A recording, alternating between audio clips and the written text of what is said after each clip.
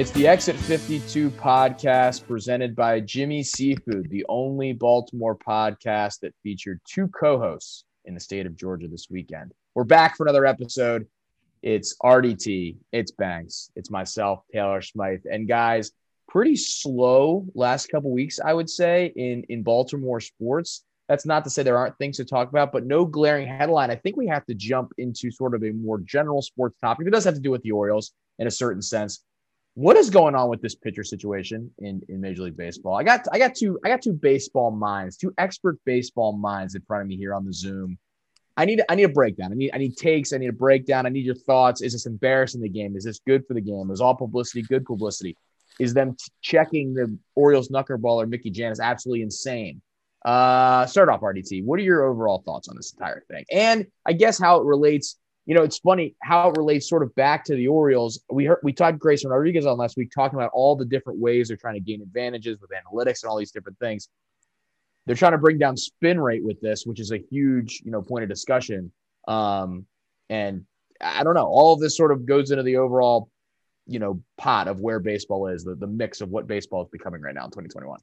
It's funny because I was listening to the Starting Nine podcast with Dallas Braden and Jared, and they were talking Dallas. Isn't it funny where 2 or 3 years ago, teams were living and dying by spin rate. Like they were signing pitchers based off their spin rate. And now it's like, they don't want anything to do with spin rate. If you have a high spin rate, now it's bad because it means you're using something. I think the last 2 nights, again, we're recording on a Wednesday. Monday is when they started officially checking these pitchers before the games, before innings, during innings. And I mean, the things that we've seen from it have just been outright hilarious. You got Max Scherzer getting checked 3 times on, was it last night, I think? Did not appreciate that at all.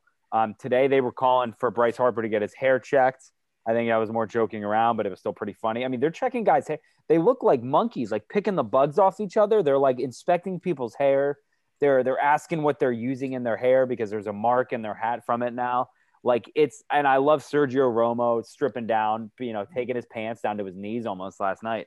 They're just making a mockery of the situation because that's how the guys are feeling about it. It's I don't know. It's like a dog and pony show. It's very weird. I don't think you're going to catch anyone with anything because, again, I think you've given these guys enough of a head start where if they were using something, they stopped. I know there were a couple mysterious pitchers placed on the 10-day DL. People were like, maybe that's to get them kind of hidden away from, they were using stuff. I don't know. It's bizarre right now to see pitchers coming off the mound, taking their belts off, taking their hats off, showing the inside of their glove. I think a guy today had to wipe down the inside of his glove before he pitched. It's super bizarre. Rob Manfred said he thinks it's gone great the last 2 days, though, which is right up his alley. I mean, you couldn't. It's just a perfect quote from Uncle Robbie. So I'm more interested to see which pitchers stick around with it and how much fun they're having with it because we're watching a knuckleballer who averaged 396. His spin rate was 396. Him getting checked for sticky substances tonight. So I think that, this is all something that needed to happen. Let's start with that. Like, why are we doing this? It's because the spin rate stuff has had a material change on the way baseball is being played out there. You're looking at these guys that had mediocre careers or slow starts to their careers, then they go to certain places, and then all of a sudden they become gods on the mound. They become much better players. It's too suspicious to just say like, oh, this is just happening and let it go. Like they have to even the playing field here. Whether or not all teams should be able to use some of this sticky stuff or all of them shouldn't, like, I don't really know. Like personally, I think the pitchers that are complaining about like, I need this for grip or else I'm going to hit a guy in the face with a fastball. Like that's nonsense. That's complete nonsense. Baseball's been played for tons of years. The ball is round. If you can't get a good grip on it, that's like, I mean, it's just nonsense. It's just like, I don't know any other way to put it. Like, baseballs they can get wet. They can be a little glossy. They rub the balls up with the mud before every single game. It's the same mud from like some Delaware River that they're all super uptight about. But I mean, it's a baseball. Like it's been thrown for like they've had the same baseball substantially for like 100 years. You can say that they've like tweaked it a little bit or they've rolled it back, or that there may be some truth to that. But when it comes to the grip, when it comes to the material that is on the baseball itself, like it hasn't changed. So you just got to learn how to throw it. And if you're having issue gripping it, then you need to figure out how to grip a baseball from the start.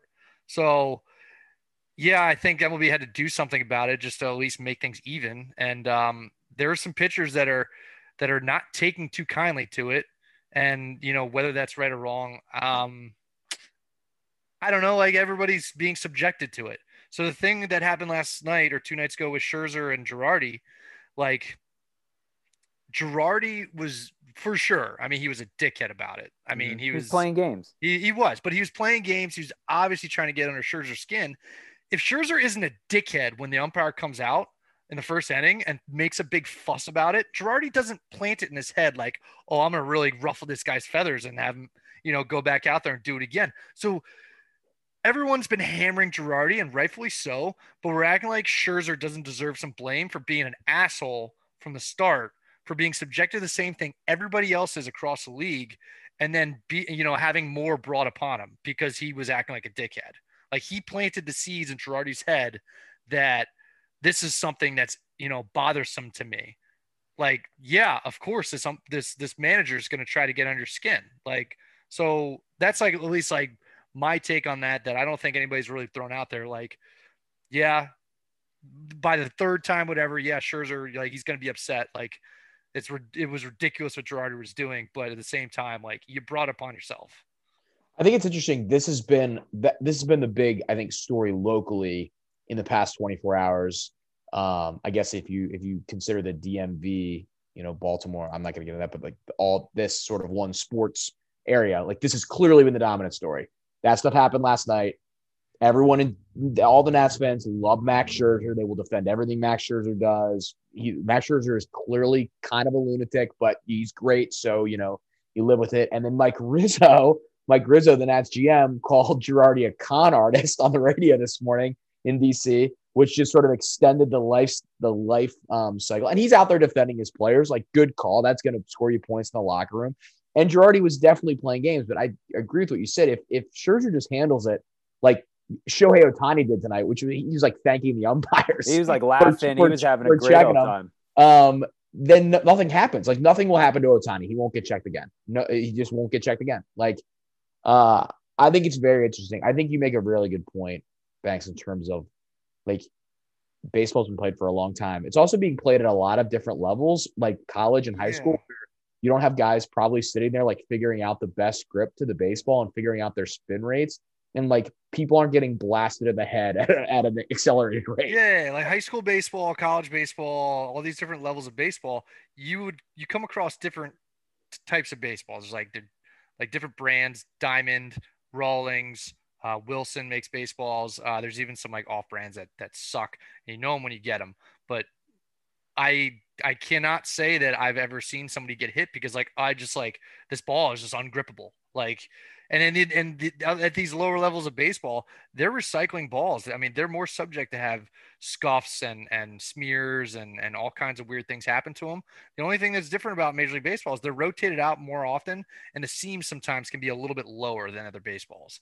And that's honestly to take spin out of it, to take a little bit away from the pitcher so that they can't spin off these breaking balls. Because some of these little league balls I remember playing with, like, the seams are thick. I mean, you could really snap off curveballs with them. But regardless, like, it's round. You just got to put your fingers around it, and you got to have the ball roll off the tip of your fingers, and that's how you generate spin. Like, it's just not this thing about losing grip of fastballs and having them go. I mean, like, the one thing that happens, you get a little sweaty when it's hot in the summer or whatever. They give you rosin for that, and you deal with it. But it's, in terms of it being so slippery that you can't even control the baseball, it's nonsense. Well, what do you think about them doing it in the middle of the season? Because before, when they're saying that we're going to collect balls, we're going to collect data, we're going to analyze all this, they said, like, we're not going to punish anyone. We're not going to, you don't have to worry about getting suspended, getting fined, getting whatever. And then when it turns out, when they're getting this data back and they're like, oh shit, maybe more people are doing it than we think. Okay, now it's a 10-game suspension with pay if you're caught with it, blah, blah, blah. Like, I know Dallas and a couple of the guys were basically saying that's like telling a batter in the middle of the season, guess what? You're not allowed to use batting gloves, or, hey, you can't use bat grip. You can't use pine tar, something like that, just in the middle of the season. And I think Glasnow talked about it. And I think Cole talked about it too. I'm fine with it, but in the middle of the season, Glasnow's like, I threw 80 innings with it. And now, obviously, I know we talked about it when we were at the Bay Sox game last week. He's like, I threw 80 innings with it. I threw a different way, and now he's out for the year, maybe more. So it's, that I don't know. Do you think that could have been handled better? Doing it, you say, hey, after the All-Star break. What I can't figure out is drop the hammer now. Like, where's Major League Baseball been on this? Like they knew, like, this is what has been going on for the last few years with spin rate and the way pitching's changed. And Tim Kirchin's done the entire sort of like media tour on, ESPN.com and on SportsCenter about like the change of baseball and all this elevated strikeouts. And that also goes to how people are changing their approach at the plate and how things are being taught and things like that. But like, I don't know. I just don't know where Major League Baseball was. Like, did they just panic in the middle of the year and be like, "Oh my God, this is destroying baseball"? And like, you have like things like competition committees, and you have to have your sort of a pulse on what's going on in the league. And maybe it was just sprung upon them. I just can't imagine they're not. Whose job is it to figure this out? Somebody. I don't know. I don't know if you guys read there was an article that somebody wrote about the Angels clubhouse attendant that had been making the mixtures and stuff. And he says he said he had learned it from Troy Percival, like 20 years ago, early 2000s. Yeah. And it was just a mixture of two like very common substances that you find anywhere. And he just had the mixture, and then like word just got around slowly, Justin Verlander and guys like that. And they would, Cole, and I think Scherzer was mentioned in that. Scherzer was, yeah. I mean, so he was accommodating all these guys, and I think when those guys, not those specific guys, but guys that knew about these mixtures, went out and said, okay, this is good stuff. Like, where can I get something that's better, that's maybe more, made for this type of thing, as opposed to us just mixing. I forget what the two substances were, but. And so when it got elevated the last, I think 3, 4, 5 years to this, spider attack and these types of extra bullfrog, things, I think was one of them. Yeah. I think it just elevated the use of it, where it became so rampant. And the differences were so stark between one team and another. I think that's when Major League Baseball said, hey, we got to do something about this. And I think the first domino was this guy with the Angels, but they're not going to start making, huge rippling moves and punish players without kind of having their information a little more clear. And I think that's the difference between what it was before COVID during spring training last year, that clubhouse attendant just kind of was the fall guy. And then now I think they just wanted to get more data and just try to figure out what the heck was going on. What's really amazing is that the guy worked for the Angels, and they just continue to lose and lose and lose and lose. Because he was supplying the other pitchers. It was he was selling it to anyone. Maybe we should give it to Mike Trout. We can figure out a way to win. Maybe. I don't know. But also, that's different. I can't help myself. I just can't. Yeah. I mean, and we forgot. I mean, we haven't even mentioned one of the guy who's been beating the drum the whole time, saying these guys are cheating, is Trevor Bauer. Bauer was the guy who was screaming from the mountaintop, like, people are doing stuff. No one cared. Yeah. So he goes, all right, if no one cares, guess what I'm going to do? I'm going to mess. And he said on Pardon My Take, he's like, I'm sitting there messing around with different grips, different substances, and seeing on these slow motion cameras what it does and all that. So, like, is it a coincidence? He goes out and he wins a Cy Young, and now he's the highest paid, average per year, player ever. And because again, it's like he saw everyone cheating. He's kind of like the guy who, hey, I saw the other guys doing steroids. I had to keep up, and I wanted to make some money too. So they did it. But I mean, Bauer was the guy who's been banging the drum for a while, and he's like, if no one's gonna listen, if they don't care that they're cheating, guess what? I'm gonna start benefiting from this too. So yeah, that's what you talk about, Banks. When I'm not using dirt, rosin, and sweat. I'm gonna sit down with a scientist and figure out a compound of this, and this, put it in a mixture in one of those paint spinners or whatever, and create something instead of just making it. And the amount of, like you said, like, he's able to then test it. Like, you heard what we talked to Grayson, like, the amount of technology that is in baseball that they can find out information before they even go out and play. And I don't know what the Orioles are doing. He's talking about the sort of secretive from that perspective, the program they have. I'm sure that's all whatever. But like all of the things that every Major League Baseball team has is enough to figure out, how things are going to play and how the tunnel your pitch changes, but all these different things. Like it's very, very interesting. And it's probably going to be something where, as you said, I think everyone, Rob Manfred's in a tough spot because everyone just hates him at this point. And they're probably not making the wrong decision in terms of the long-term health of the game. But the way it's been introduced in the middle of the year has, gotten the players very upset, even though, as you said, the suspension. And then he sort of gives a player-friendly suspension, 10 days with pay, and gets killed for it because it's like, well, they're cheating. Why would you not punish them more? So he's kind of I don't think he's a very good commissioner, but he's kind of in a tough spot because, if you feel like that the game is being made less entertaining by this happening, ultimately you have to save the product that's on the field because that's the reason that Trevor Bauer makes hundreds of millions of dollars is because people are willing to pay money to watch on TV and all these different money to advertise with it. And if it's a game that's unwatchable, no one is going to continue to do that. So again, I think it's just how they went about it, where they said, we're going to look at balls. We're going to look at numbers and spin rates and stuff like that. And like, don't worry, guys. It's like your teacher is saying like, hey, use this cheat sheet during the test. And then halfway through the test goes around and takes them all. And is like, sorry, you can't use these now. You guys are going to do too well in the test. So, again, like you said, they're in a weird spot where it's, should they have just, because Jared was saying, he was like, I bet they bring it back for the postseason. He said, I bet 2 weeks before the postseason, they tell teams that are eligible, you guys can use it. And Dallas was like, there's no way in hell they do that. Like, why would they do it then? Like, and then he brought in the weather and the cold and, blah, blah, blah. But I don't think there's any chance. But it's just, again, the timing of it was all very weird, especially after saying, we're not gonna bang anyone with a suspension. We're not gonna hit your wallet. And now it's like, guess what? 10 games, that's a dead roster spot. And that's what they were talking about. If it's a starter, it's whatever. You can kind of get your way around it. But they were like, one way that if this happens and it's a reliever, like who was it? Giovanni Gallegos from the Cardinals, who was the first one to kind of have the spot on his hat and Joe West made him remove it.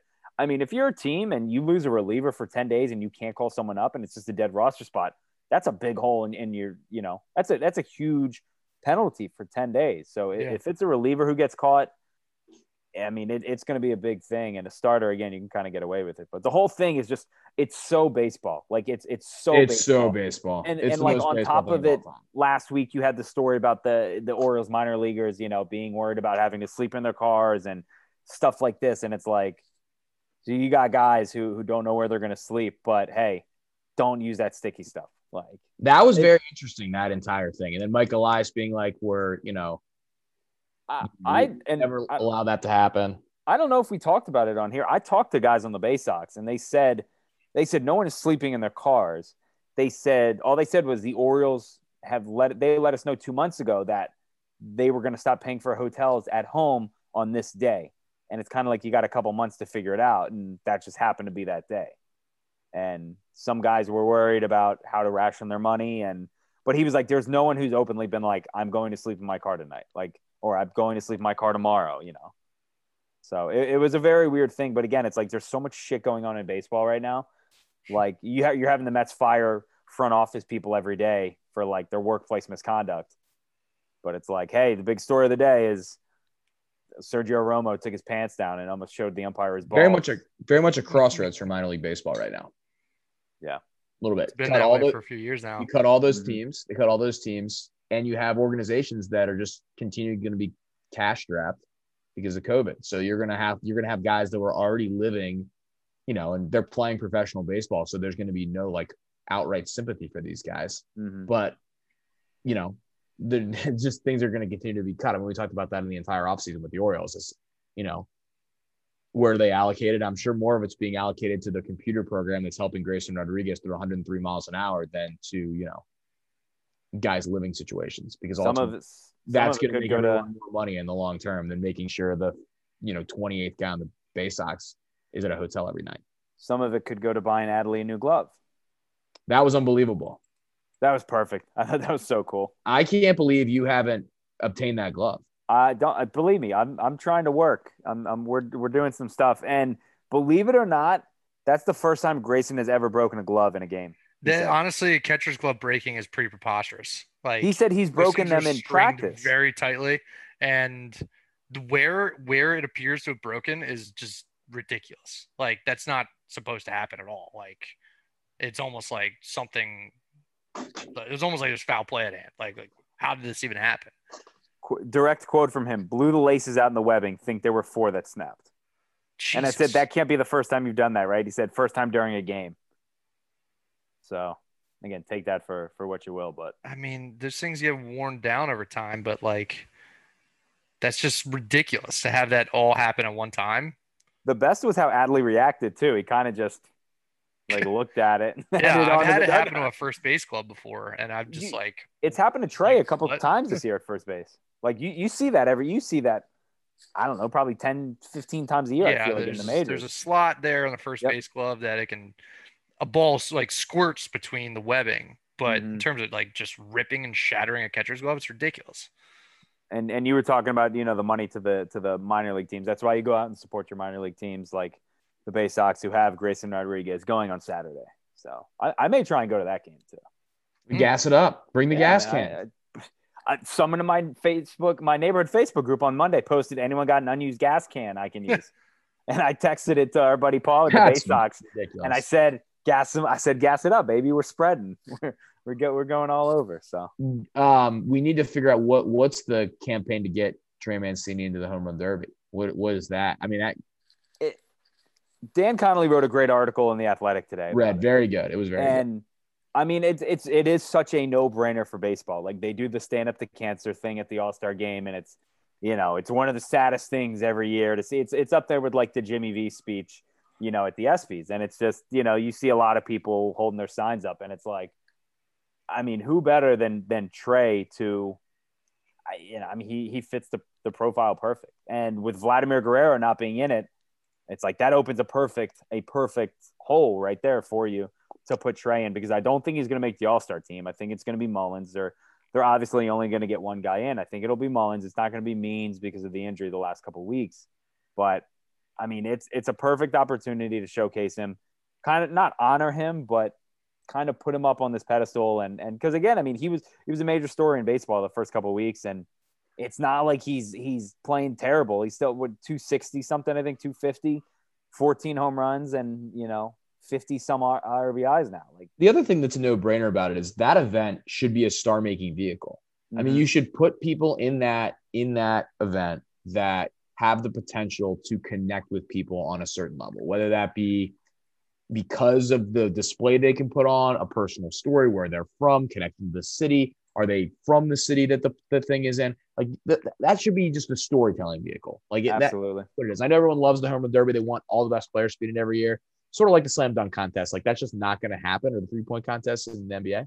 But like Pete Alonso is a much bigger star because of that event. Like you want that event to do that. And I know that Trey Mancini plays for right now one of the worst teams in baseball and is not a household name, but there are things about him that obviously the incredible story from coming back, but like went to Notre Dame. There's a connection with a bunch of the country that loves watching Notre Dame. Like, is a very personable, good dude. Like there's just things in there that you should sell, and that why not? If you can't give Vlad, I'd love Vladdy Jr. to be in that thing because that guy's awesome. But two questions.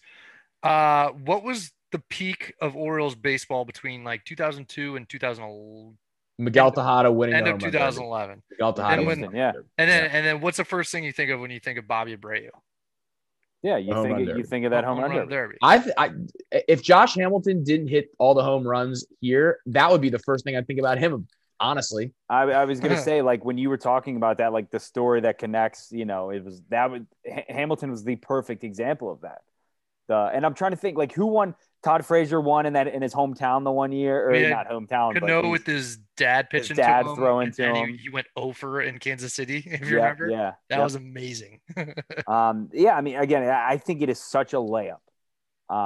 If they ask, and Dan Connolly wrote in the article, like Trey has said that he would like to do it, and if there is an invitation, Maybe there's been an invite tossed out. Maybe not.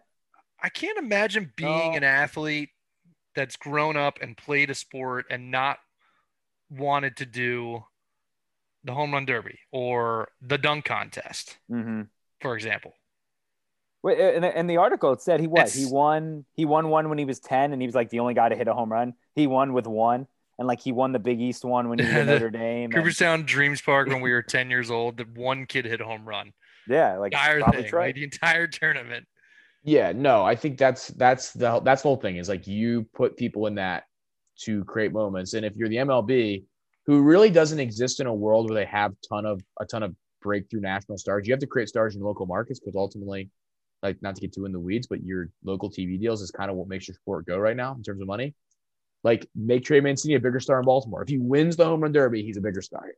Miguel Tejada became a bigger star. It would be such a layup for. Then he shot B12. Well, and he lied about his age 15 times. Or whatever, it's like 100. Yeah, he's 86 years old. I think he took like John Smoltz like almost out of the new Tiger Stadium and won the MVP that year too. Oh, at the home run derby or at the All-Star different game, year, yeah. Yep. Go look up that video. Miguel Tejada shit on that ball. Yeah, I do remember that. I love Miguel Tejada. He was awesome. He was awesome. He was a lot of fun to watch in those events. But again, I mean, I think it's a no-brainer. Think about every ESPN could do a billion pieces on him. You could sit him down with Kirkchin. You could sit him down with whoever, and do a pregame piece and I don't know. Again, and who knows if the guy could probably use some rest. I know he's played in pretty much every game. His body's not what it was before the cancer, but I think it would be awesome. I'm going to watch it regardless, but I think if you could get him in there with Alonso, Ohtani, like I would love to see Juan Soto. I would love to see Tatis. I don't think Tatis will do it with his shoulder. Acuna. I mean, there's a billion of these like young stars that I would love to see in this event. Yeah, but, no disrespect to some of the names, but like a lot of years you just get names and it's like, why are you in this? Jason Bay. I love BJ Surhoff. Like, why was he in a home run derby? Jason Bay, that a couple years, and it's like, what are we doing here? Like, Jason Bay. He went over, I think. I remember Larry Walker swung and missed the last time it was at Coors Field, which is always which is always pretty funny to see. Got swing and miss in the home run. Yeah, hopefully he gets in there. That would be very, very fun and would be just a sort of another, marker of what has been, one of the great feel-good stories in baseball of the last few years. Mini camps for the Ravens over. Training camp starts, in a month or so. I think it's like July 28th or something. Sammy Watkins. People rave reviews about Sammy Watkins late in camp. That was fun to see. A lot of talk about the receivers. A lot of talk about no one being able to tape Lamar Jackson passes and being able to put out Lamar Jackson content. It is what it is. I'm like seeing Pat McAfee talk about that and then like all this hubbub about this one pass. It's an out route. Sammy Watkins going up and getting a ball that was maybe thrown a little bit high of target, but still on target, on time to an open receiver on the corner. It was a good throw. It's just not a perfect spiral. So, like, who gives a fuck? It got to where it needed to go. Like, this is one of my pet peeves about Lamar. It's like, oh, he doesn't throw a perfect spiral all the time. Who gives a shit? He gets the ball to where it needs to go way more often than he doesn't. The numbers all support that. He has some areas that he needs to work on, throwing outside the numbers sometimes. But in terms of him being able to throw and like him getting dragged on the internet for that pass, it's ridiculous. And I'm sick of it. And that's what I got on that. Because you get me going here and it's mid-June. I can't be getting going like this in mid-June on this stuff. Yeah. I did love that Zaribek did a good story on Jimmy Smith, who I feel like is just not talked about as a Raven, as just a longtime Raven. Said he will never play for another team. This will be the only team he plays for. Absolutely will not. I love it. Love that. It's just different here. It's just different. Yeah. It just means more. I think that's the Ravens saying, right? Like the Ravens, they just mean more. Is that are you taking a shot at the SEC? No, I was going to say it's just, no. like that fun. It's just but different. I mean, because they picked him because the book on Jimmy Smith when he was coming out of Colorado wasn't the best. No, there were concerns there. There were a lot of concerns. All character issues, and then he's done a few things along the way that have not been like way out of line, but they've been like Green Turtle bathroom at Green Turtle Towson. bathroom. There was, I guess it was a verbal abuse, but it wasn't. I mean, we don't have to get too deep into that stuff, but stuff that they suspended him for. And I think they were close to getting rid of him just because it was post Ray Rice, and that was a very touchy subject. But that was only 3-4 years ago, and they kind of stood by him and they said, "But we got to give you something here." And he took his punishment and he waited his time out. And I think that he appreciates the support that the franchise has given him over the years and stood by him, even though he's made some mistakes. So, Yeah, and I think the injuries fans will too. stay Like behind him. he's been injured. Everyone knows he's had the I think he had a Liz Frank injury at one point. He's been banged up, and the organization still believes in him, and I think that's him just kind of returning the favor. He is one of 5 Ravens that were on the team for the last Super Bowl run. Can you name the other 4? Yep, Sam Cook, Justin Tucker, Anthony Levine, and Pernell McPhee came back. Yes, Pernell McPhee came back. Was not here the entire time. Oh, yeah. Came back. Those are your 5. Also, I'm sure that's kind of wild considering how much rosters turnover. Yeah, I know they're 2 special teams guys, so it is sort of.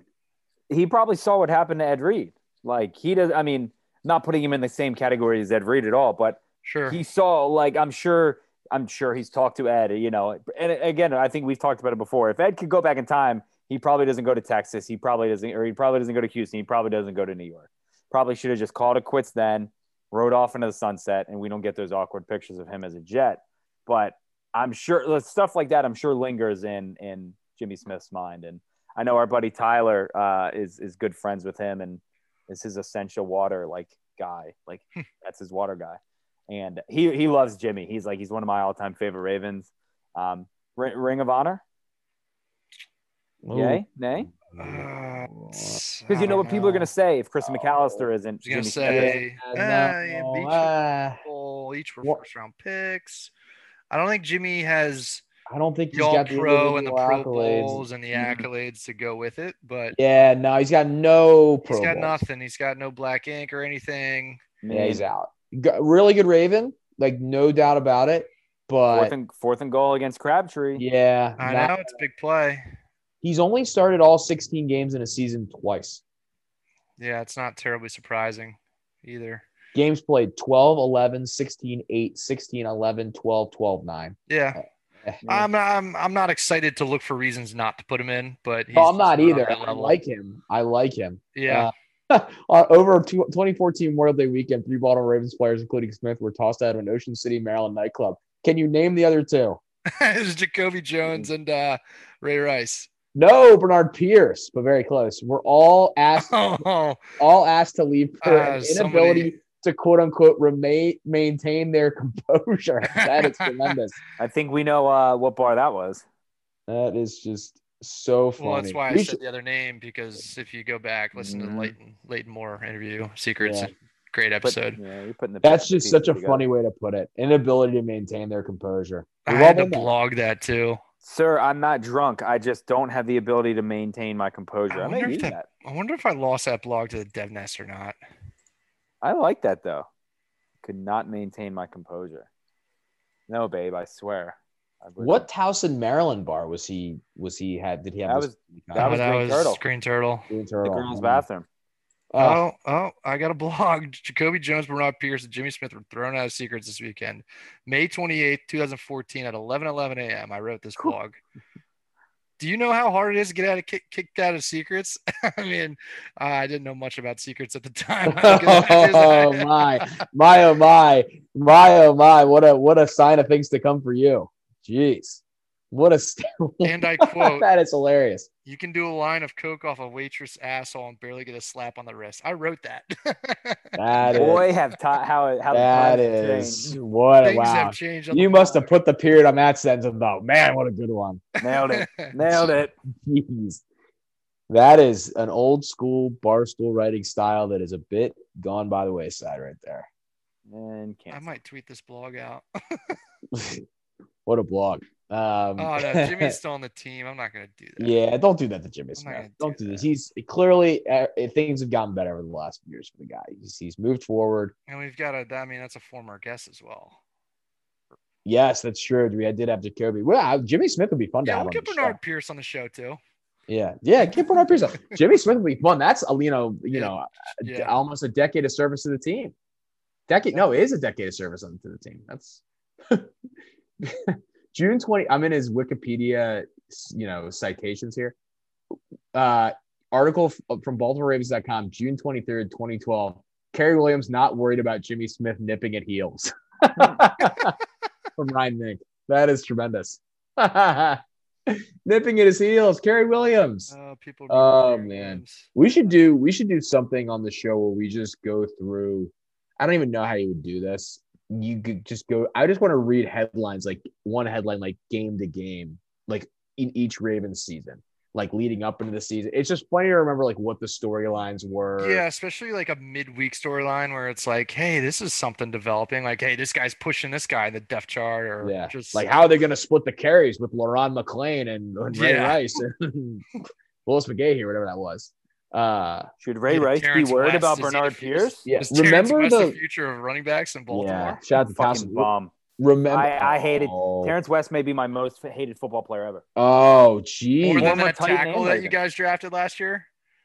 Oh yeah, Isaiah Wilson. Wow, what a shot at Terrence West, Baltimore's own. No, he was a dick. He was a dickhead at Towson. You used to see him walk and be like, "What's up, man? Good game." Just right past you. Wow, sick. Can't wait till you're working at Paws in 4 years. God, we're talking about Towson University, man. Well, I mean, Townsend. Big man on FCS campus. Yeah. Well, we probably have a lot of listeners that went to Towson. Remember when Laron McClain was like asking for more carries? I think his quote was "more carries, more touchdowns." I don't know if you guys remember. He's probably not wrong. Yeah, he was awesome.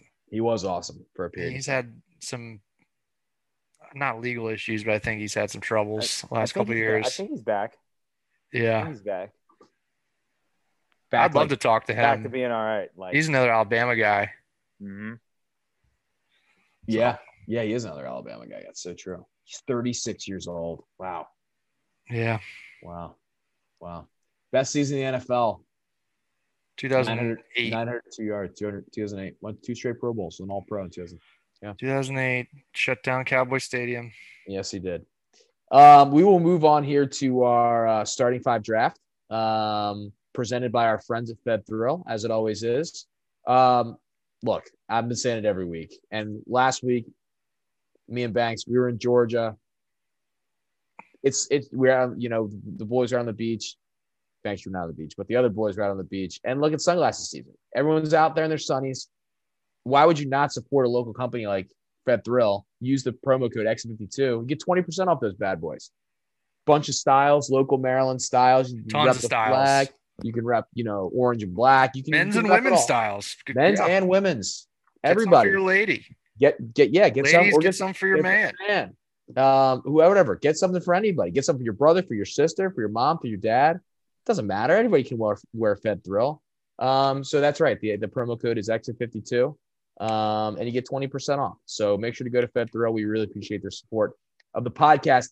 And the reason that me and Banks were in Georgia was for a wedding. Shout out to Jimmy and Julia, two of the best people to ever meet. Got married down in Georgia, and their wedding was great. And so it brought us, we're kind of in wedding season, and we thought, let's do a starting 5 draft on wedding things. So this is kind of up, once again, as they always are, a little up for interpretation, kind of similar to the hotel draft we did, like just things about a hotel. This is just things about a wedding weekend, the actual day of the wedding, the things that go on around the wedding, the social, all the different things. So that's what we're going to do. I'm sure most people that listen to the show, either had a wedding slated for the summer or are going to a wedding. It's just that kind of the year. So that's backloaded from last year. Exactly right. I have the first pick. Banks, you have the second pick. RDT, you have the third pick. And with the first pick of the Wedding Things draft, and I think anybody that knows me will know this was going to be my pick, I'm taking the dance floor at the reception. Had to be the dance floor at the reception. I absolutely love cutting it up on the dance floor. I was cutting it up this weekend. I cut it up every single time. And it's just great. Everyone's out there. They're having a good time. One of the special things that you get at a wedding dance floor is obviously you go out to a bar, young people, you got everybody dancing. You get, some of the older folks, they come out and relive the glory days. Mm-hmm. And that is some of the most entertaining stuff, especially early on in the night on the dance floor. People are of all ages, from 10 to 80, are out there doing their best stuff. And that is true. You're doing dance circles. You're getting the trains going. We had the love train going at the wedding this weekend. Everyone's getting on the love train, join in, start a love train. Big time dance floor. Yeah, you get all kinds of, you get variety of songs too, where you kind of get your opportunities to kind of step off if it's not your scene, or if it's not, like, at some point during the night, like, something's going to come up your alley. And then it almost becomes, as long as you know people at this wedding, unless like you're just like, I've been at a wedding or two where I've only know a couple people. If you know people at this wedding, like, you're like uncomfortable if you're not out there. Like, you're looked down upon if you're not out there. You got to get out there. Dance floor is where it gets people going, gets people together. That's what it's all about. The best too for our wedding, Lauren and I's wedding, is our videographer had cameras set up in each of the four corners of the dance floor. Very smart. We have footage of the entire dance floor, and it's some of the funniest stuff. We kind of just fast forward. I don't think we've ever watched it all the way through because it's like 5 hours long, but we fast forwarded it to like the last hour and a half. Oh yeah. The things and the faces and the conversations that you hear and like can see are hilarious. I mean, it's like the watering hole in Africa. You just don't know what you're gonna see. You don't know what you're gonna stumble upon. It's fantastic. It's very fun. The like when it gets late in the night too, and people are getting sauced, you just don't know what's gonna happen. Yeah. It's you see two friends, off in the corner, kind of sneak away, and it's like, oh, okay, you're putting together the pieces. It's it's that kind of season. No. That's the season. Thanks. You have the second pick. I do have the second pick, and I'm glad you went with dance floor because I think that this is going to be pretty much the going number one. And I was thinking just like, oh, he might go dance floor. He really might. And it was probably going to be my number two if you had taken the open bar. The open bar is you got to have it. It's a must have at every wedding. Yep. If you don't have it, shame on you. It speaks for itself. I mean, it's open bar, dude. And it's like a down and RDT, did you have an open bar? Yeah. Absolutely. Okay. So before I say this, I was at this wedding, by the way. It was such a downer. And this is funny that it's me and Banks, obviously not married. RDTs, you had a wedding. So you have a different perspective of the wedding experience to a certain extent, but it is the worst when someone doesn't have an open bar. And apologies to anyone that didn't have an open bar at their wedding for a variety of reasons, but man, is it a downer. Just a downer. You got to have an open bar. You have to. I mean, I haven't been to many cash bar weddings, and I pray that I don't have to. you have to have an open bar. There's nothing like going up. I don't want to say it. I don't know if it's going to be I don't want to take the best. The best. I won't go into it. I won't. Yeah, there's some thoughts I want to add maybe that I'm not that could potentially be other picks. So let's go to RDT, third and fourth. I knew that was going to be that. I felt like those were the clear ones. Tim. I did some recon with my roommate before this we got on air and everything. That's Kyle. Yeah, and he was like, so who's got first pick and is taking open bar? And I'm like, actually, I think Taylor's going to have first pick, and I don't think he's going to go that direction. So I might have my window here. I mean, Kyle knew I was going to take dance floor. Once I have the first pick. I was thinking it was going to be dance floor, but I wasn't completely convinced that was going to be specifically it. So I had asked Lauren too. I was like, oh, here's what we're doing. What should I write down? And she's like, open bar. And I said, I have third pick. I'm not getting that. Like that. Yeah. To me, I'm not open bar and dance floor were the clear top two on the board. This was a two pick first round. This was I'm going a good band.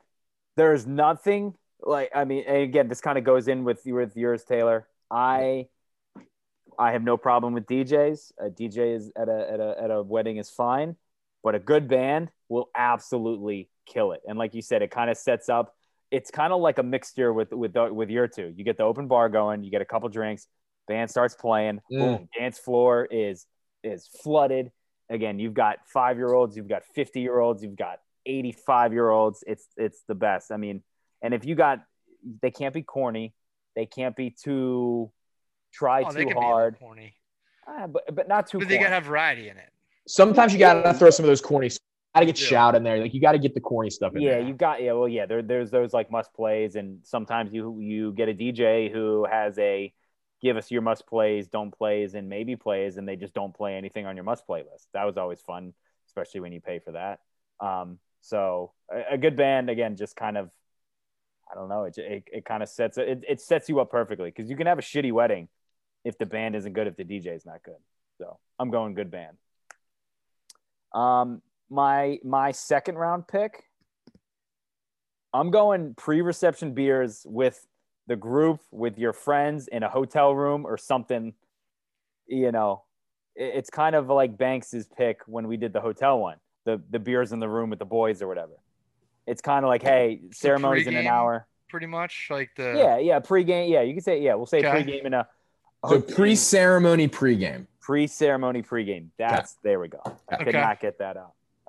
Again, Banks, we kind of go back to Reeves' wedding where had some loose cannons in the hotel room before. Again, set the table. You're setting the table nice, and you're setting the tone for the night. Absolutely. So you went good band and you went good hotel. Band, and then you didn't go hotel. You went pre-ceremony. Yeah. Okay. If it's in the hotel, if it's in, I don't know. Depends on the setting. Yeah. No. I mean, we could do what I did for your wedding, which is not even go to the ceremony, or completely skip the ceremony. Yeah. I think did Marty miss your ceremony too? Because we had a football game, right? Well, yeah. Marty went to Maryland, Michigan. Game. Yeah, Matt came to town. Since the wedding was outside the city and the reception was in the city, we just went to. I think we went to Pickles, right? We went to Pub Dog. Oh, wow, what amazing! Yeah. I think we went to Pub Dog for a little bite and some beers and maybe Crossbar, and then we went to the reception. I wish I could have done that. Yeah, well, you were busy. My pick here. One of the two here. No, I don't want to double. I'm gonna go with getting dressed up.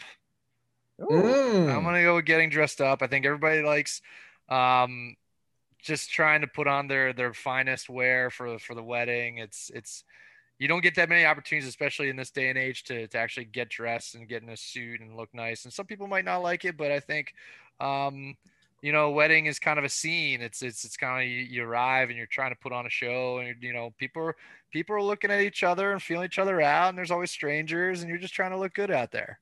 So getting dressed up is what I think I'm taking what your pick was going to be.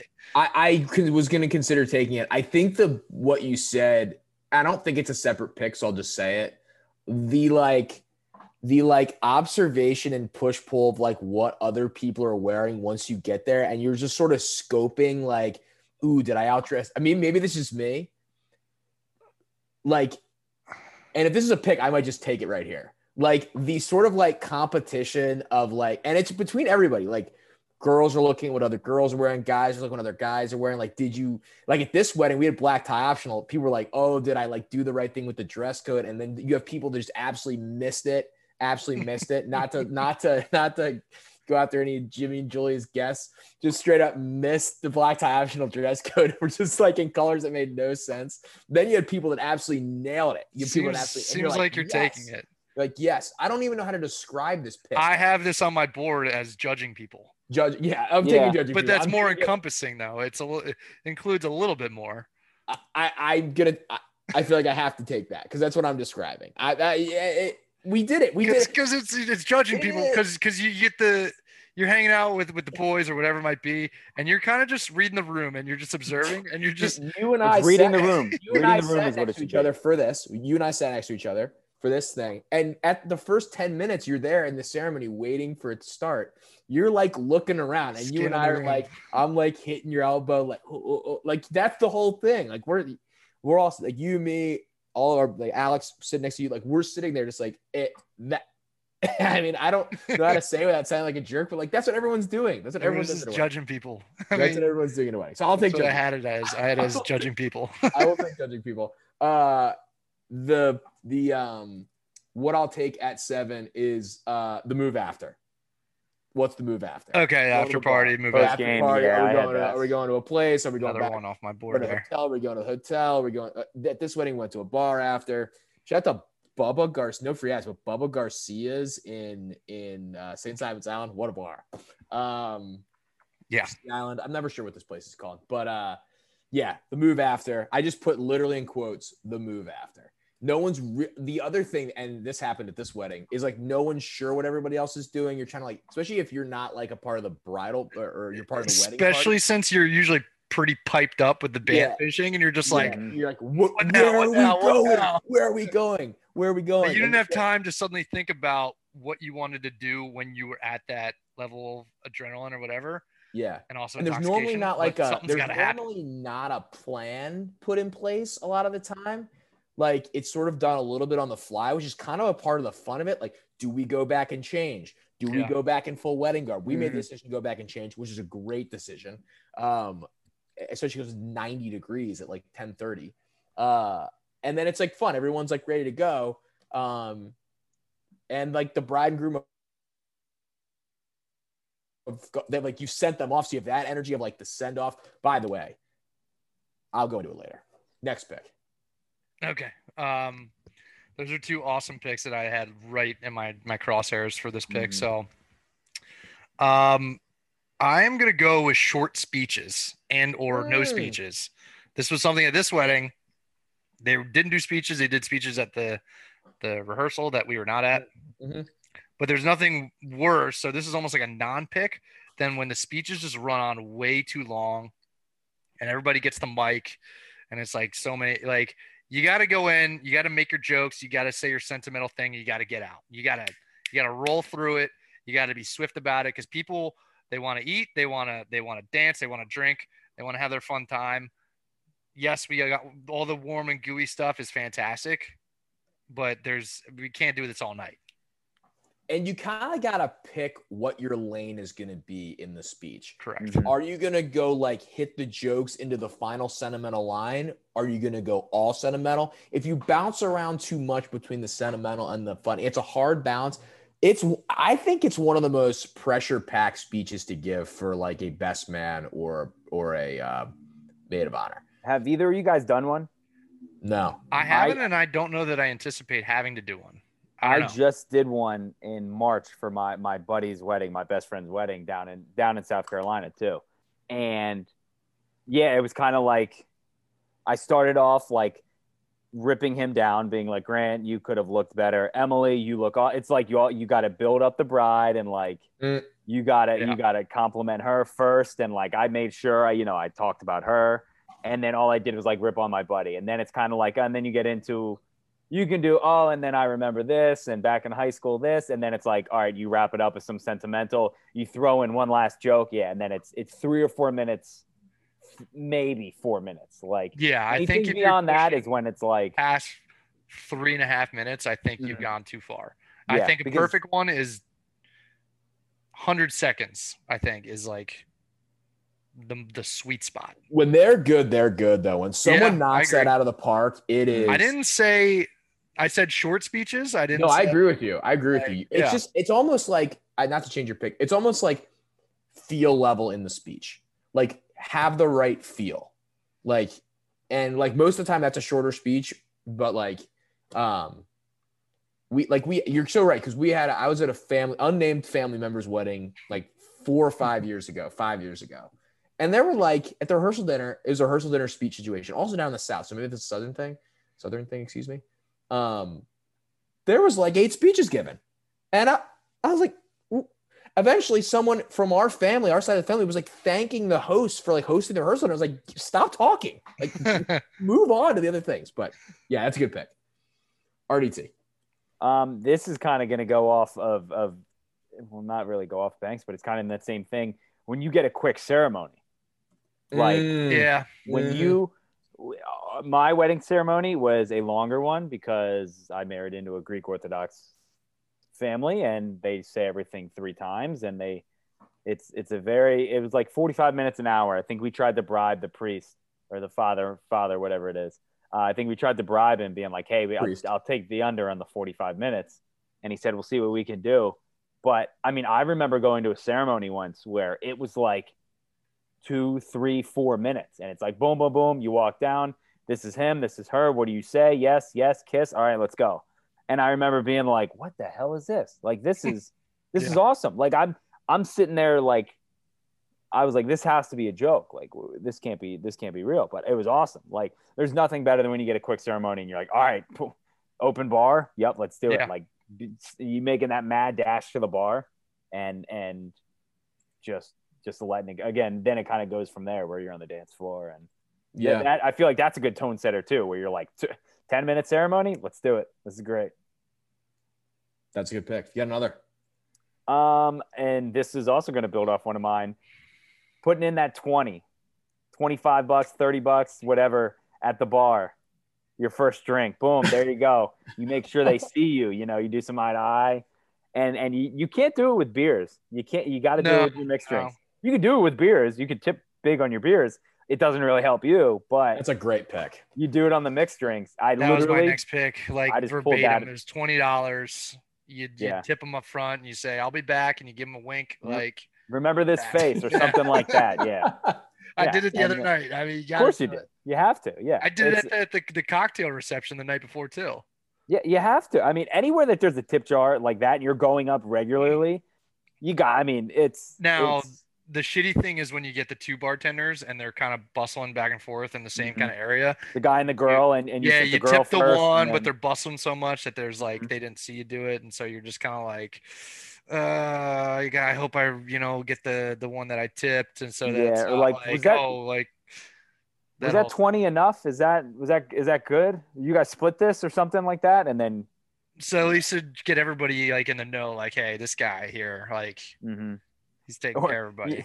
And you know what else? I mean, this is just great about the open bars is they're like, let me buy you a drink. You make that joke to a stranger in the line. I got this one. Put that one on that's actually a reasoning for the open bar pick. So thank you for supporting my number 2. Of course. I mean, you can't not support it. But that joke gets a laugh every time. You do it to like an older relative on someone you don't know. Yeah. Put his on mine. I got it. You're washing your hands in the bathroom and you just see a stranger and you're just kind of chopping it up. It's like, hey, let me buy you a drink. I got this. You know what? Put your next one on me. I got it, bud.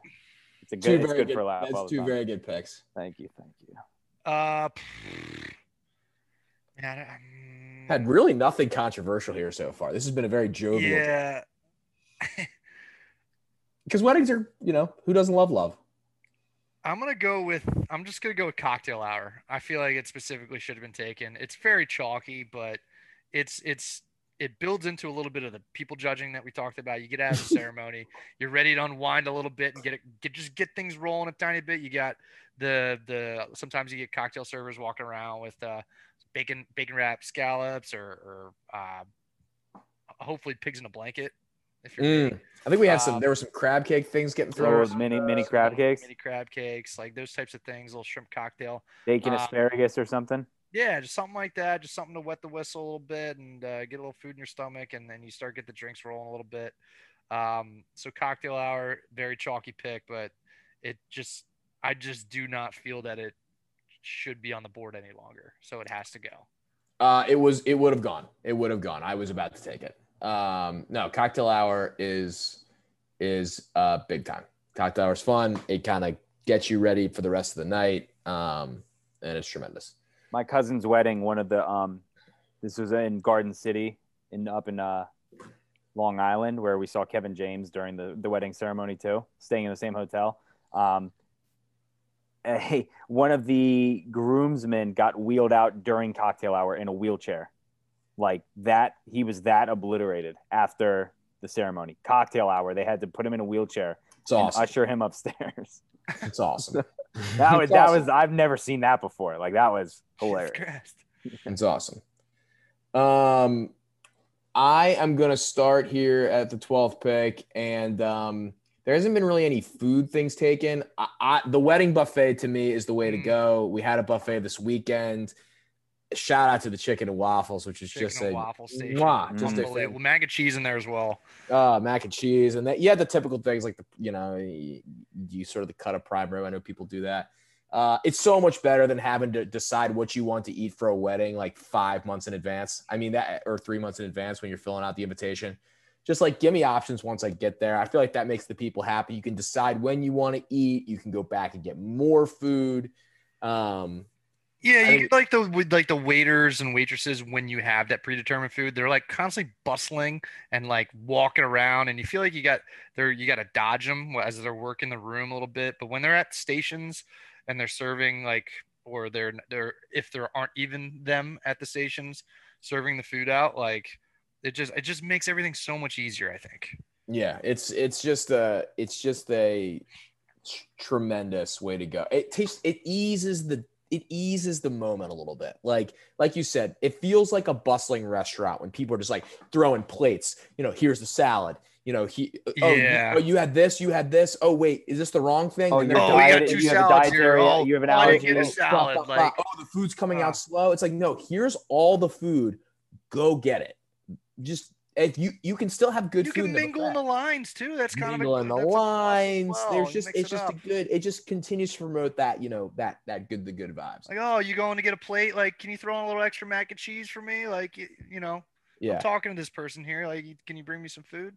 I'm gonna make one sappy pick.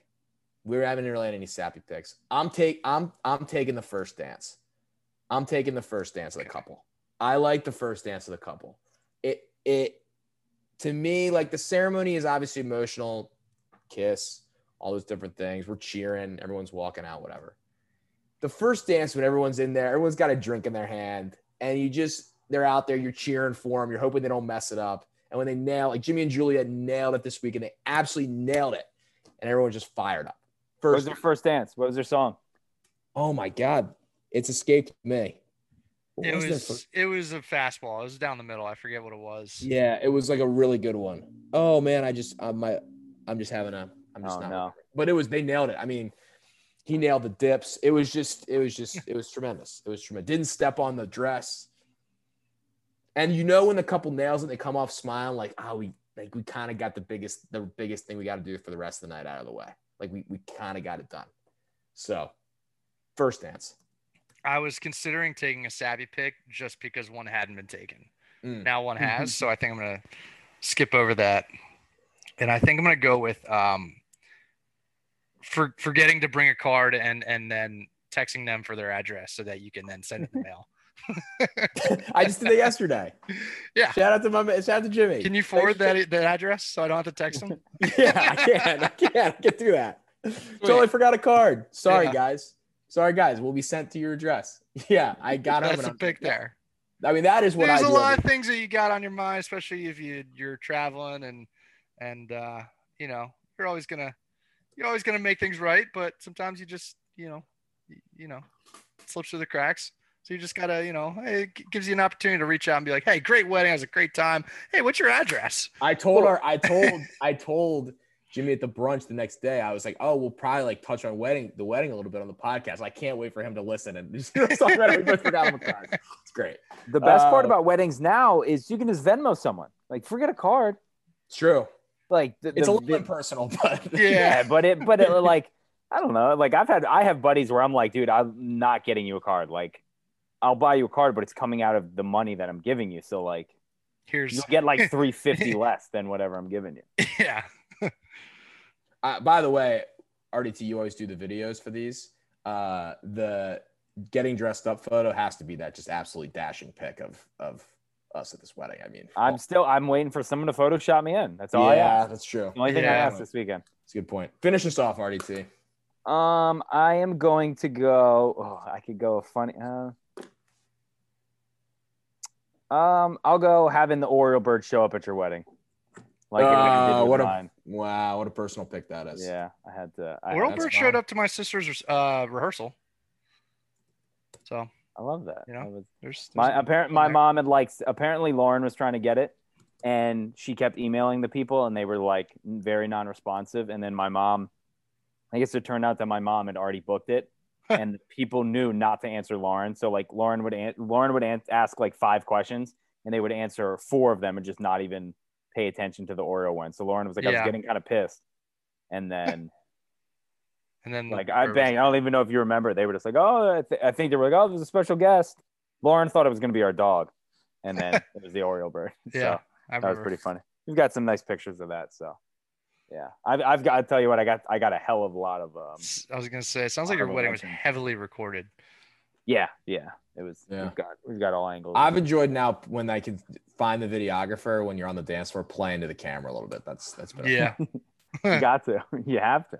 We might have to put out your wedding video on the XV2 Twitter. We can do that. Just throw it out there. People can watch the dance floor. I don't want to get DMCA'd. If you get the whole videos, you might find me on the dance floor out there. You're on there. There's a video. Yeah, you're definitely in the video.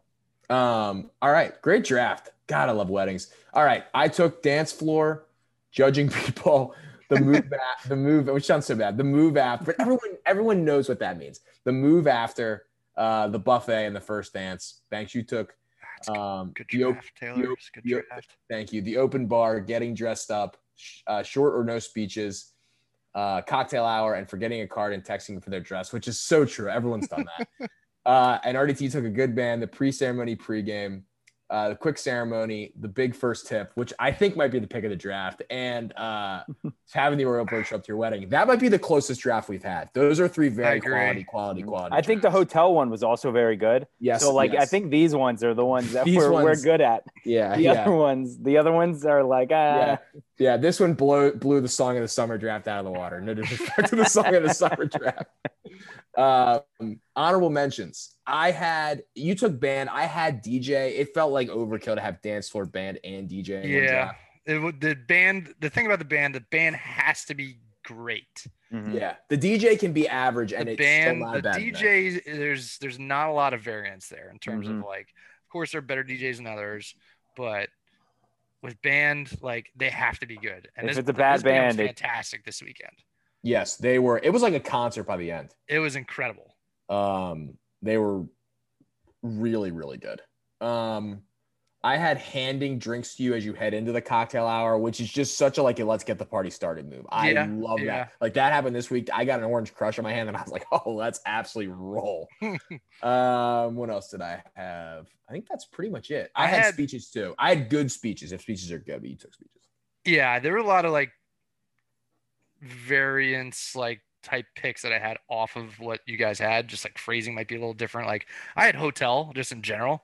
Just the fact that you just get a hotel block and your friends or whoever might be are kind of in the same area and you're just kind of around each other, even when you're not at the ceremony or at bumping into people in the lobby or in the hotel. Just kind of there in the mix. The brunch after. I thought about that. The hungover brunch. Yeah. That can sometimes be a tough day too. That's why I didn't pick it because it can be tough. Destinations. Yes. Just kind of put that out there. My sappy pick was going to be seeing people you care about happy. That's so true, though. That's so true. I mean, that is why the first dance is awesome. I mean, that sort of sums up that to a certain extent. I couldn't take that after the dances. Yeah. It's too similar. It's nice. Getting that what's your address text 9 months in advance of the wedding when you're just on the fringe of whether or not you get invited. That's a great. I wish you'd taken that. That's a good. That is a good one. Ooh, it's not quite the wedding. You're just not sure if you're gonna get invited to a wedding, and it's oh, that's gonna be a fun wedding. I hope I get invited. And it's kind of a pop off when you go a little. Yes, you make sure you're really laudatory and congratulatory when they get engaged. You send a text, you comment on the Instagram, you comment on their Facebook. or you hit them with we've been waiting or took you long enough. I'm just joking, man. I'm just happy for you guys. Knew this was coming, blah blah blah. It's so funny too when I think everyone has couples they're close enough with, or they I'm sure you guys have asked them about, and you did it, Eric. You built a wedding guest list. The cuts sound just brutal at times. You just oh, do they have a significant other they have to bring? Oh, if I'm getting to this friends group, where does this friend group cut off? Right. We were adding people the day of the wedding. We had people tell us oh, this person dropped out. This person's wife got sick, so there's an extra plate. Can this person come? And it was sure, whatever. Yeah, Go we for were it. giving out plates at my sister's wedding too, like the day of. Like one of my best friends, I just called him up, was like, "Hey, you want to just come to this wedding?" He's like, "Hell yeah!" Because weddings are fun. I had solid dinner. I had apps. This is kind of like your one. apps. Thanks. Road trip into a wedding with your friends. Like, oh, you're packing in a car. You guys are kind of caravanning down. Rummaging through the gift basket that they give you the morning after, looking for like Advil, or there's always like cheese crackers or like peanut butter crackers and like a little mini bottle of Gatorade. You The finish in welcome like package or whatever it zero might point 0.3 be. seconds. Yeah. Quoting wedding crashers. Like there's always you've got to throw some wedding crash. Like there's always some quotes there.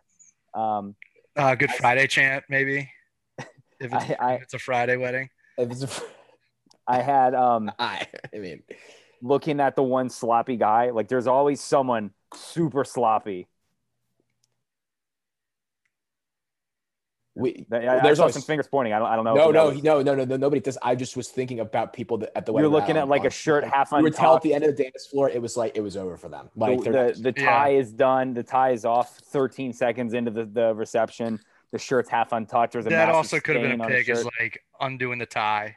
Mm-hmm. I thought about taking the jacket off after. Yeah, like the sort of steps you take after you've kind of like you've shown your best outfit, right, at the ceremony. I think you get to the cocktail and you keep that going, right? You sort of want to have everyone everyone's peacocking. Everyone's make it through your meal, and then once you get through the meal, once a couple of drinks are down, once the first person kind of breaks the seal on that, everybody, and that happened at this wedding. Their jackets were on for an extended period of time, and we were legitimately talking about it, like because it was so cold in that room, which is awesome because it was so hot outside. It was like a discussion, like, all right, who's going to be? And once we saw a couple people take the jackets off, roll the sleeves up, tie off, couple buttons. Yeah. And then my last one was playing Zillow on the golf course before the wedding. Like we did. Yeah. How much do you think that house is worth? If you're the golf course wedding, like if your house is around it, let's play a little Zillow. Just like, hey, how much do you think that house costs? And then you look it up on Zillow, and whoever's closest wins. Yeah. Damn, $650K and it has a pool. This probably wouldn't have been a pick, but like if you are in a wedding and you do the like pre-wedding stuff, that can be fun at times, depending on how they handle it, like the pictures and like drinking with the rest of the groomsmen, as we all be groomsmen. But that stuff can be fun. That stuff can be very. It can fun, be very fun. It can also be long, and some of it can suck. The pictures stink. I'm just a big picture. Maybe I'm just vain. I don't know, but but like I feel like that kind of gets the groomsmen going. Like that, like especially if you have people in that party you don't really know that well. Like you kind of all come together. You're supporting your boy. Like it's fun. I don't know how I missed this, or any of us missed this. Like the party bus too. Again, like if you're a groomsman, like the party bus too. I meant to write down. Oh, that's a bad. Like that's driving home tonight. That's a huge miss on like us. a good shuttle. Yeah, like a good shuttle bus. Like sometimes you shuttle with the same people like to the wedding, and you just like you're not all that social. You're like kind of just like, yeah, we're on our way to a wedding, and then like you get the same people in the shuttle like 6 hours later. Mm-hmm. After it's like back to the hotel, wherever it might be, and it's like you guys are raging now. You guys are great friends. My last honorable mention is like people you like get to know through the course of a wedding weekend, and like the end of the night, you're like, yeah, man, like I'll hit you up, or like, and then you just never talk to them again. Yeah, if I'm in your area, yeah, man, we'll come stay. We'll go to a ball game, something like that. Yeah, like, dude, like really, yeah. That kind of goes into the people you meet on the shuttle, or if you like get placed, if it's assigned seats, you get placed with a table that people you don't know that well, and you like get to know them, and you kind of vibing, and it's like, oh yeah, like great. Your girlfriends are talking, or they're like, we're gonna go down. Yeah, we're gonna go to Raleigh and stay with them in August. And you're like, okay. It's like nah. Then it's like, oh, whatever happened to? And it's like, I don't know. We had a great time with the wedding.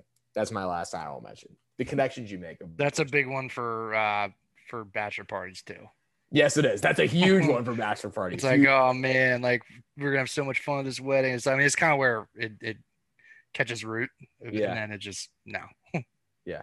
Dude, that was such a sick time I had with you, man. Like, really, never seen it again. Great draft. That is one of our better ones. I hope people let us know things we missed. If we missed anything, we'll put party bus is a big mess. The video. I don't know how. Party bus. I don't think I've ever done a party bus. Or just, like you said, just the shuttle to or from, like especially with the wedding party, especially with random people, or wedding party is very, very fun. Thank you to Fed Thrill once again for sponsoring the Starting Five segment. Mm-hmm. By the way, Banks, my cousin, who we went to the Bay Sox with game, texted me like the next day, and all he said was, "What were those sunglasses Banks was wearing? What was the promo code?" And I said, "Oh, perfect, exit 52, man." So always be selling, man. Always be wearing Fed Thrills. I was telling him all about it. Nick Cantor Medley, Maryland Person of the Week. Who wants to take it first? I think I know where. I'll go first because I know where I'm going. It's Kevin Herter. It's my guy, Kevin Herter. What a performance on Sunday. Wow. I didn't. Okay. I figured you would go a different way, but. No, I'm going this way first. Kevin Herter gave me a lot of content. Okay. Yeah. That's all you have on Kevin Herter? Velvet. 7 points, 27 points. Got made fun of online. Took it all in stride. They're playing right now. He's a big Derek Jeter guy, so. They're up to. Come on. It's not all perfect. Come on. Banks and I sitting next to him and Andrew Terrell at the baseball game in 2000. Yeah, just kind of like hanging out in the left field bleachers, and we're just like, "Oh, what's up, Kev?" And we just shot the shit with him for like 4 or 5 innings. Yeah. Who'd you think I was taking? I can't give away picks. Is it my turn next? Yeah. Yeah, you take it. I'm taking the Pandas. What the hell? How are you guys? Okay. Oh yeah, the Pandas. Yeah. Pandas. Sure. 12. That was on my list. Championship. Yeah. So.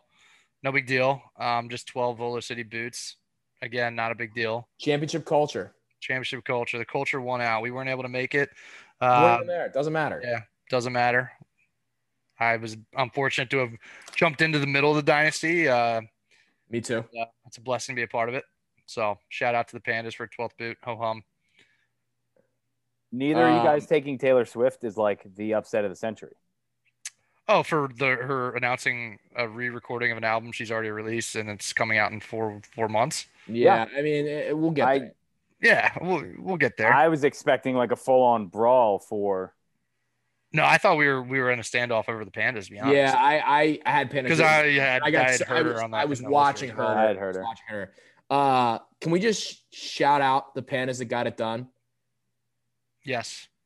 The young slugger, Emma, Alex, Ian, Kyle, Dugan, our ace pitcher, Grace Bacon, Keegan, Slammy D, the head of women's affairs, Sam Carroll, Joe and Eddie, and then the Pandas that were not there, Ryan Lee, Tony Kickball, the Capitan, Mr. Mike Myers, and then you and me. Is that the whole list? I think so. Oh, and Lolo. Shout out to Lolo. Yeah. Wasn't there the other night, but not at I was thinking people at the wedding, not there. I think I got everyone in the group chat there. Oh, the Islanders scoring tied up. Oh, man. This live podcast, this podcast we do while sporting events is going on, I just watch. I'm sure you guys see me do the same thing. I watch you guys look up and look at different things. Eric, your TV must be to the right of you or something because you're always looking to the side. Yeah. It's a very fun aspect of what we do here. Well, it's like I have my one TV here in my living room, and then straight ahead I have another one in our like family room that I can see perfectly. So like sometimes we'll double dip, but what a shot, short side. We got Vandy still down 5-4 with 2 outs right now. Sick shot. 2 down. But yeah, shout out to the Pandas. We're trying to figure out if we have the most Volo City kickball championships in history. 12 boots. We also have a regional championship, but we wanted Audi Field in DC. I mean, it's the greatest kickball team in Baltimore. And if there's anybody that listens, I think I've said this before, that like wants to challenge us, like play the Thursday league and see them come get us. Like, whatever. Like probably going back to cup in hand next season. Yeah, undefeated again. Like, and just shout out to the culture. Wagon. Shout out to Panda culture.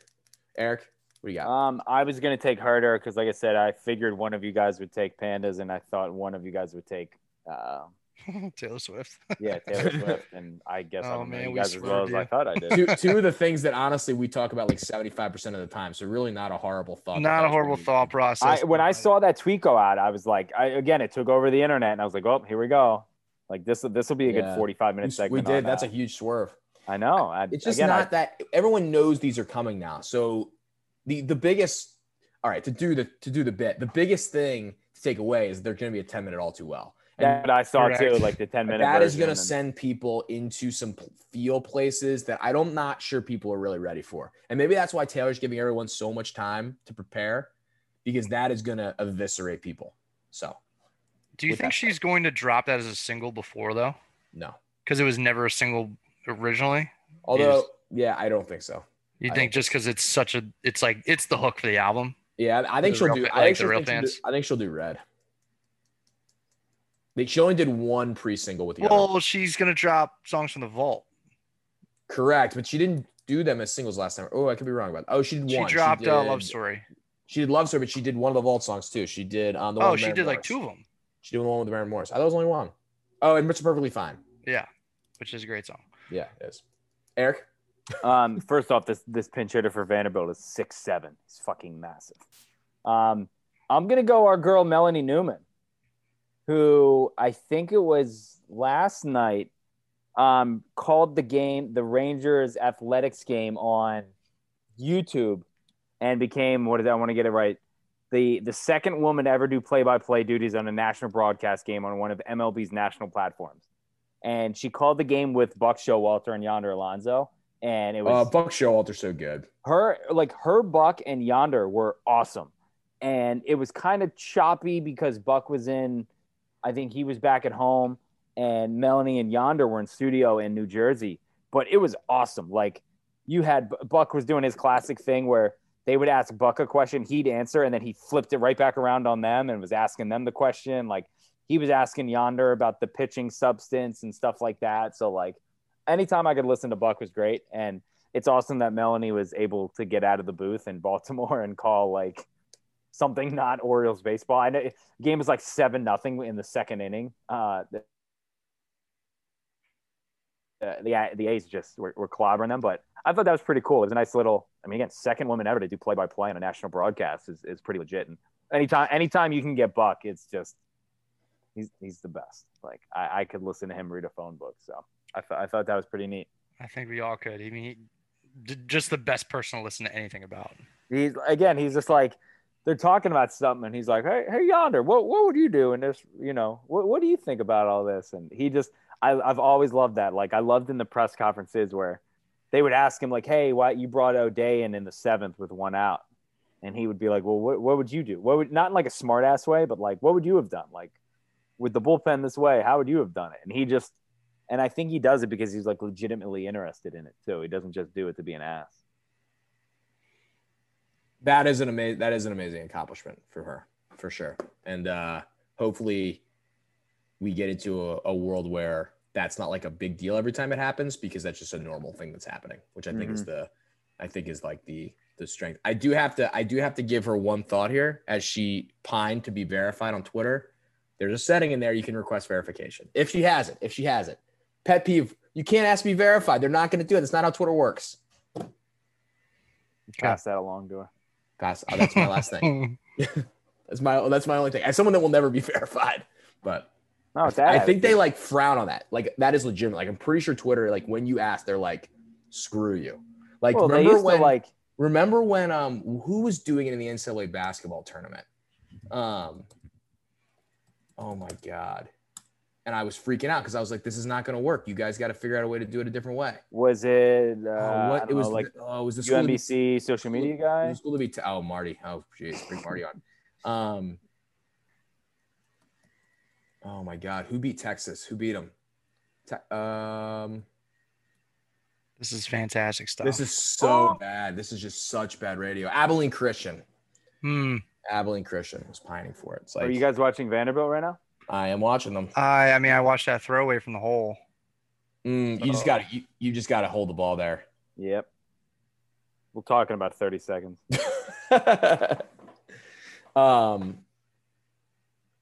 So yeah, but yeah, shout out to Melanie. That's a really, really cool accomplishment. And to, like, hopefully she gets more of those opportunities as well. Because as you said, like, you don't want to sit here doing Orioles games the whole year at this point. Well, again, I love Melanie. I think she's great on the games, but yeah, it's like, broadcasting it on YouTube is all, like, when I was watching it, you could see how many people were watching. There were like 45,000 people. Yeah, watching on YouTube. For some reason, I'm surprised by it, but I guess that's how people sort of maneuver to that, and if it's national, whatever. Any honorable mentions? College baseball. Yeah, College it's baseball. awesome. It's awesome. Do the It's hashtag. awesome right now. Fantastic. Grow the game. Grow the game.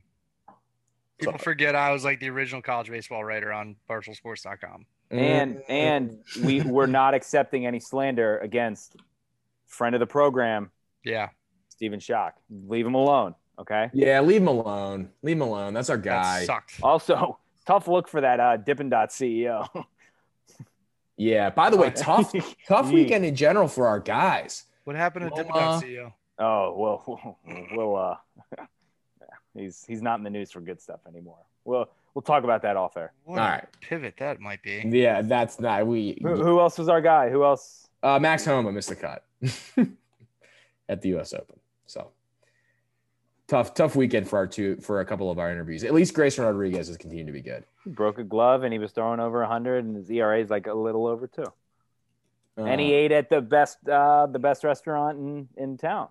Also, big country. Oh yeah, we're not going to talk about this Dippin' Dot CEO thing. I can't believe you almost pivoted to that. No, I wasn't going to talk about it. I was just going to say what a 180 for that guy. People can look that up if they want. Yeah, look that up. I'm not putting that out there on the interwebs. But big video of Big Country deleting a beer at the Jimmy Seafood tournament. I mean, I don't think that thing was absolutely deleted. Oh my God. Go Yabo. Oh my God. Does he rob a home run? Oh, here we go. We're both behind. Let's talk about great radio. Don't freak out. Oh no. Oh God. no. Oh no. Oh my God. I can't believe that.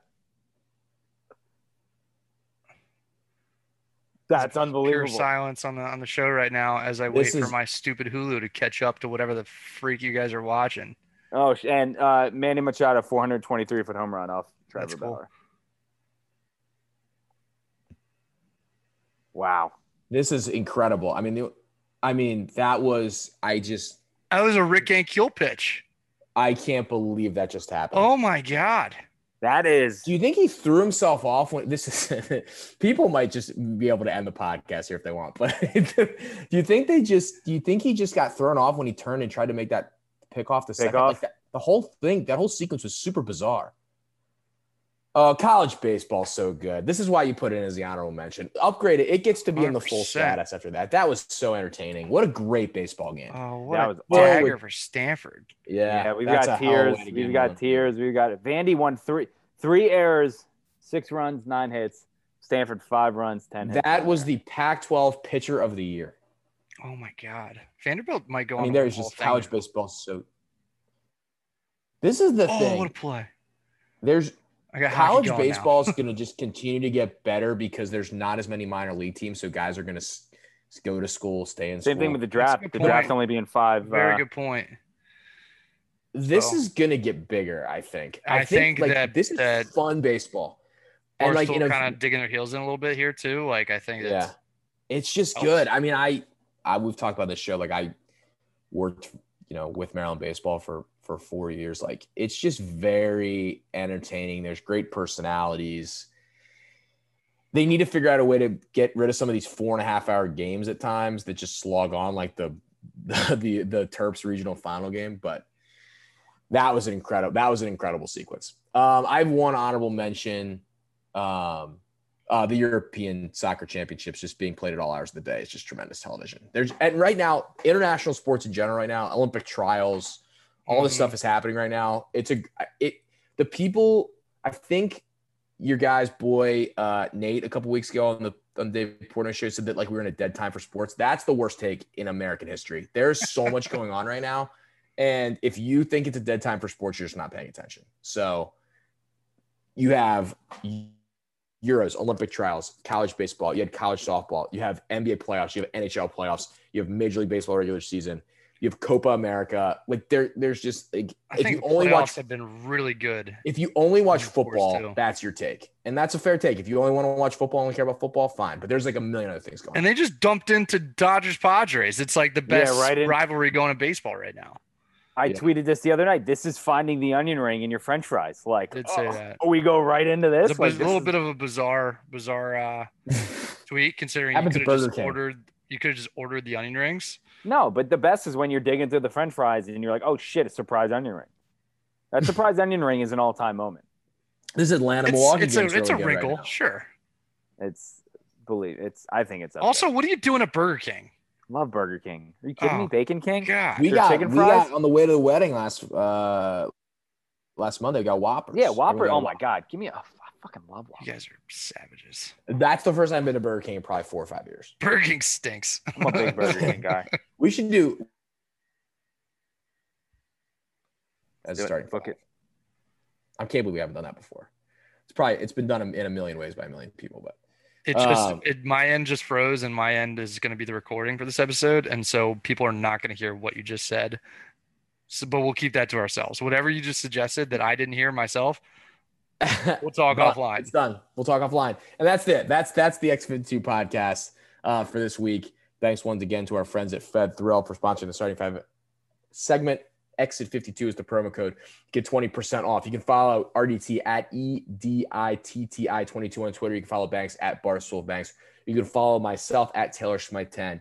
You can follow the podcast at X52 Podcast on Twitter and Instagram. Make sure to give us 5-star review, rating, whatever. Go out and do it. Listen to the pod. Appreciate everyone that does. And listening to us just do dead air for like multiple 30-second spots as we watch college baseball. In the middle of the show, we will see you next time on the Exit 52 podcast presented by Jimmy Seafood.